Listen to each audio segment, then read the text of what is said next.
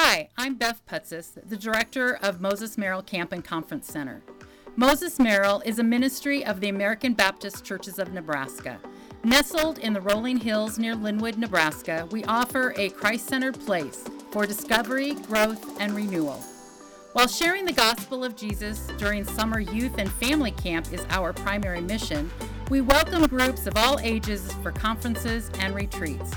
With accommodations from not-so-rustic cabins to hotel-style lodge rooms, we can accommodate groups up to 100.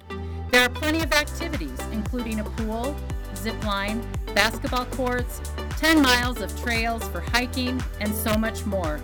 Check out our website, campmerrill.com, for more information about Moses Merrill Camp and Conference Center. Well, welcome to Mission in 5, the podcast, where we ask a handful of questions to ministry practitioners to learn more about who they are and where they see God moving in their community. I'm your host, Greg Namuel, and every week through my work with the American Baptist Churches in Nebraska and my ongoing writing projects, I get to partner with churches and ministry leaders. I'm always amazed at the many and varied ways that God works in our individual communities and when multiple churches come together for mission and ministry. So, that's the purpose of this podcast, to share the many things that God is doing and to meet some of the people participating in God's mission in Nebraska, across the country, and around the world. Today, my guest is Pastor Ben Poole, pastor of the First Baptist Church in Scottsbluff, Nebraska.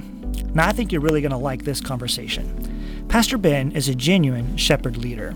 His passion for the local church ministry is extremely infectious. And during this conversation, we dive into the ministry adjustments that he and the church had to make in 2020, his goals and visions for 2021, and that constant pastoral balancing act between internal discipleship and external mission and evangelism. So, here's my conversation with Pastor Ben Poole. So let's just go ahead and jump right in. Who are you? Tell us a little bit about yourself.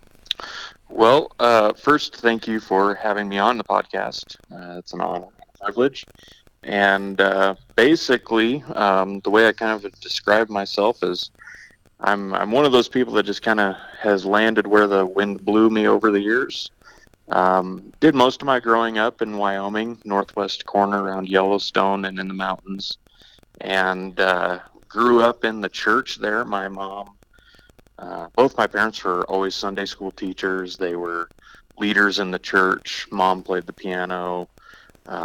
Dad was an elder in the church. So I've always been really involved in church activities. Even at a fairly young age, started leading youth group at the church there. And so I've had a lot of experience in the church world. And now I'm married to my beautiful wife of, this will be 9 years this year. We have 2 adopted daughters that we adopted in September of 2020. And then my wife just had our first baby in December of 2020. So the last year has been a pretty crazy year for in a lot of different directions, that's for sure. So yeah, I mean I'm the pastor here, and I get to serve and lead and work with some amazing people and an amazing church, and I'm very blessed to be here. Well, very good.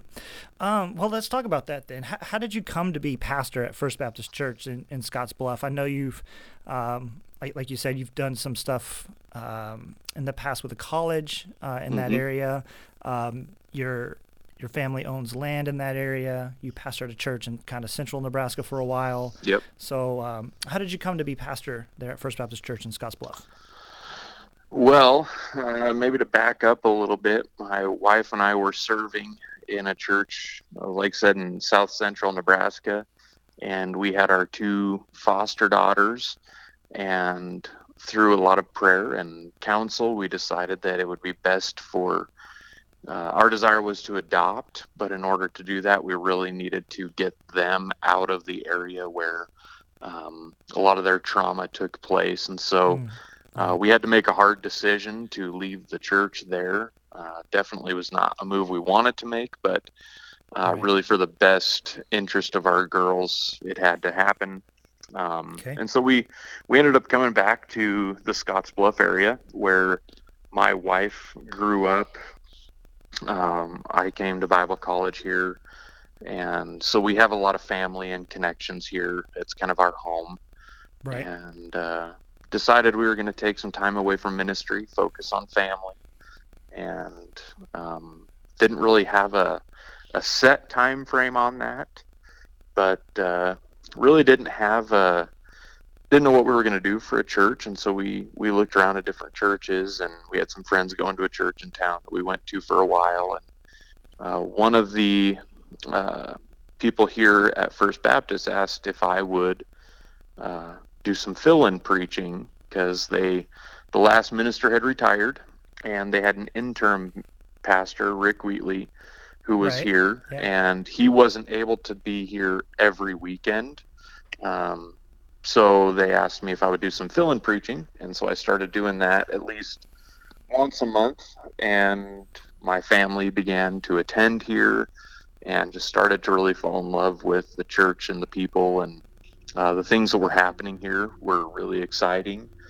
And I just kind of asked, I said, well, are you guys looking to hire? And they said yes, and so we kind of started down that process, and over probably a 6-month period of talking to you guys, talking to the church, through different interviews and things like that, it just kind of worked out in that way. And March 15th of 2020, I was hired, voted in by the church and hired by the church to be the pastor here, which led into March 16th when the governor shut everything down. Right. So that was sort of a unique way to start out the ministry. Wow. Yeah. Yeah. That's not easy. No, it was kind of a blessing, because, with Pastor Rick not able to be here all the time, going into a pandemic and having to make some of the decisions we had to make, it was good that the church had a full-time pastor with the leadership teaming up together Yeah. to kind of lead through this. So I think God's timing really worked out well, but yeah, it was not expected at all, but it was really cool because the leadership here is so good. Their heart is really set on focusing on what's best for the church as a whole. And so we got to just really dive right in together and to see that together. So that was cool. Yeah. Well, let's talk a little bit about that then. What has ministry been like during 2020 pandemic, closings, alternate ways of doing services, those sort of things? What if maybe just like one or two really key kind of things that you've experienced during this time that's been really positive, or maybe even really, really challenging, or maybe they're the same thing? Right. Yeah. It quickly, for me, and I can probably speak for our leadership as a whole, it quickly became a humbling moment for all of us. I think we, especially in America, have always kind of had this mindset of we're in control of our own little worlds. Right. And we really found out quickly how not in control we were, which led us as a leadership to really focus more in on prayer and leading humbly, really trying to consider the heart of the issues that people were dealing with. So that was a really good spiritual growth, and still is a good spiritual growth time for us as leaders. Leaning more into each other has been really cool, where we could just start off not treating it like business, but I mean, it became ministry real quick, trying to meet the needs of the people that were stuck at home, and like you said, trying to adapt our services. We made some financial investments into some better technology so that we can stream live on Facebook and different things. So overall, I think it's been exciting. I think there was a fear for a lot of churches that this would shut us down, that this would slow us down. And it's really done the exact opposite here. I mean, we have just seen the people in the church have just kind of raised up into a new spirit, and people are diving in to get involved, and there's just a passion for most of the people. I think there is a new passion to really be the church and not just go to church, because they're seeing that real tangible need that we have to step up and step out in a new way. So it's really been, I mean, there's definitely been struggles for sure. Just my family had COVID, and so we were stuck at home for a couple weeks, which was really tough. We've had families, we've had some of the prominent people, elderly people in the church have passed away throughout all of this. We have people that have been hospitalized. We have families that have not really left their home ever since March. And so there's definitely been a new challenge that's come with it. But man, in the midst of it, we've just really seen God move in some cool ways, and looking forward to continue watching him move. Yeah, so let's talk about that then. What is happening at First Baptist Church and in the community of Scotts Bluff, where you see God working actively? I think what I have seen is overall, I think, and maybe not just here, but maybe in our nation and hopefully in the world, is people are really looking for something to find hope in. Yeah, that's a good word. I think that this is a situation that I know God will, and is using for good for his church. And I think it's an opportunity for the church, and I'm seeing a desire in the people to do more outreach, more inviting people to church, and having more conversations about faith and what we believe in. And we've been seeing new families coming, and their extended families are coming. And so we've actually seen, it's been kind of different. We've seen a decline in attendance of our regular attenders, but we have seen an increase in attendance of new families coming. Wow. And so it's kind of this weird shift that's been taking place. But we have people who are absolutely not Christian, or at least don't have a Christian background, that are attending regularly. And I think it's this desire for, I need something to hope in. And it's sort of this natural pull to find a church. Wow. And so it's been really cool. And so I'm trying to encourage the church to, okay, this is what's happening. We need to utilize the opportunity God is like just handing to us. Yeah. So when you say people are attending, is this the online services or in person or some sort of combination thereof? Probably a combination. Our online has stayed pretty steady in the hundreds on a weekly basis, but actually, and it's kind of hard to track on Facebook, who's actually watching and the demographics behind it. I'm sure there's a way to do it. I'm just probably not the person to do it. Yeah. But we've really seen in physical here in the church attendance a growth of new people coming. And so I think for a lot of people, they are sick of being stuck at home. They're like, I'd rather go fellowship and, take the chance, if you want to say that, and go be with the church. And so we have done a lot of work here physically in the building to keep everybody safe and socially distanced, and whatever we can do to really make people feel comfortable. But yeah, it's been a crazy ride just watching these people just show up out of nowhere, and have already said, we've fallen in love with this church, so we want this to be our church home. And so it's, I mean, it like I said, we're not slowing down, we're speeding up. Right. So what is next, and how are you going to continue to incorporate these new people into the life of the church and the ministries you're using to connect with the community of hmm Scottsbluff? So one thing that I spent a lot of time over this last year praying about 2021, because 2020, it was just kind of a flop. It felt like, it Right. just, Yeah. no plan really came together the way we had thought. And so I actually just wrote out some goals for myself, some goals for the leadership, and goals that I have for the church as a whole.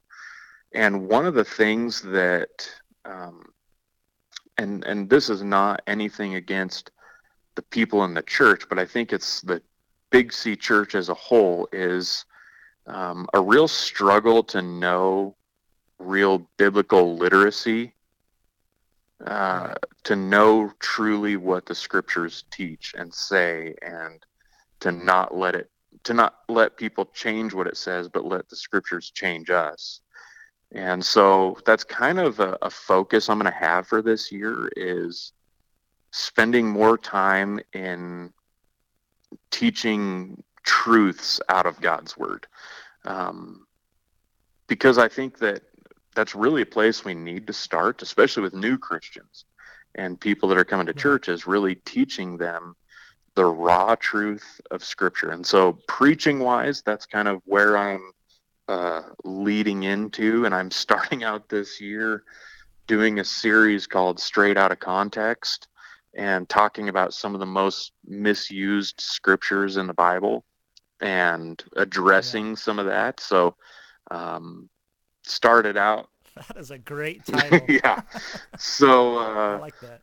my first sermon of the year, I even quoted Adolf Hitler, which was a real doozy for some people in the church. But I mean, just using examples from history of people who have taken the scriptures and have twisted them, and seeing the damage that has come out of that. So that was pretty powerful for a lot of people that I've heard from.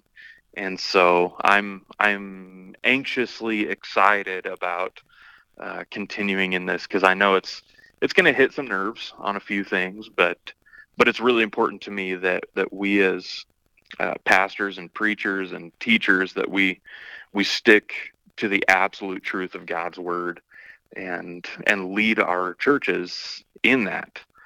So that's kind of my goal. But one of the things that Okay. I've really have a desire for is outreach, especially to our local communities. Um, we've just started up kind of near the end of last year, the youth ministry again, that's been kind of shut down for 6 years or so. I have some Bible college students that have been helping with that, because we have our big annex next door. And so I was thinking we really need to be utilizing that. And so we're trying to keep that going. We had to shut it down again because of COVID stuff, but hopefully really soon get the youth ministry back up and running, and getting kids from the church involved, and really want to start canvassing our local neighborhoods right around the church. There are Oh, wow. tons of kids here, and they really need some good godly examples and some opportunities to hopefully stay out of trouble. And so Right. that's something that's important to me, is getting out, canvassing, getting kids in youth group, getting families in church, um, and really kind of putting a push on that we can't just be so focused on our four walls, because that's not the church. The people are the church, and we need to be out in the community. So it's kind of an internal focus with an external focus at the same time, because I just think, especially after this last year, it just took a toll. I think Yeah. on everybody, whether you're in the church or not. I think everybody is just feeling like they just got run over from this last year. And Yeah. so I think the church has a great opportunity now to kind of do some healing for ourselves, but in that, show other people where the true healing comes from. Yeah. No, that's a really good insight of needing to walk with people through through this healing process. I mean, do you have any like specific ways that you're thinking how that looks, or is it one of those you got to feel it out case by case and just kind of go slow? One of my leaders here in the church, one of our deacons, has been a pastor and is a good friend of mine, and he has done a lot of these things on the practical, real tangible level. And so he and I have been talking and working through some of that.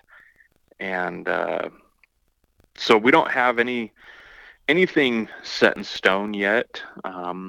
Would like to get a team of people who are willing to do some of that outreach, who are willing to go maybe house to house even, and just, give a little packet information about the church. But for some people, that's a huge step of faith, just to go knock on someone's door and hand them something. So, we're just kind of working on the beginning steps of that and praying through it. But like I said, we've got some new families that are coming in that are just like diving in and wanting to be involved. So we're trying to utilize that as best as possible. Very good.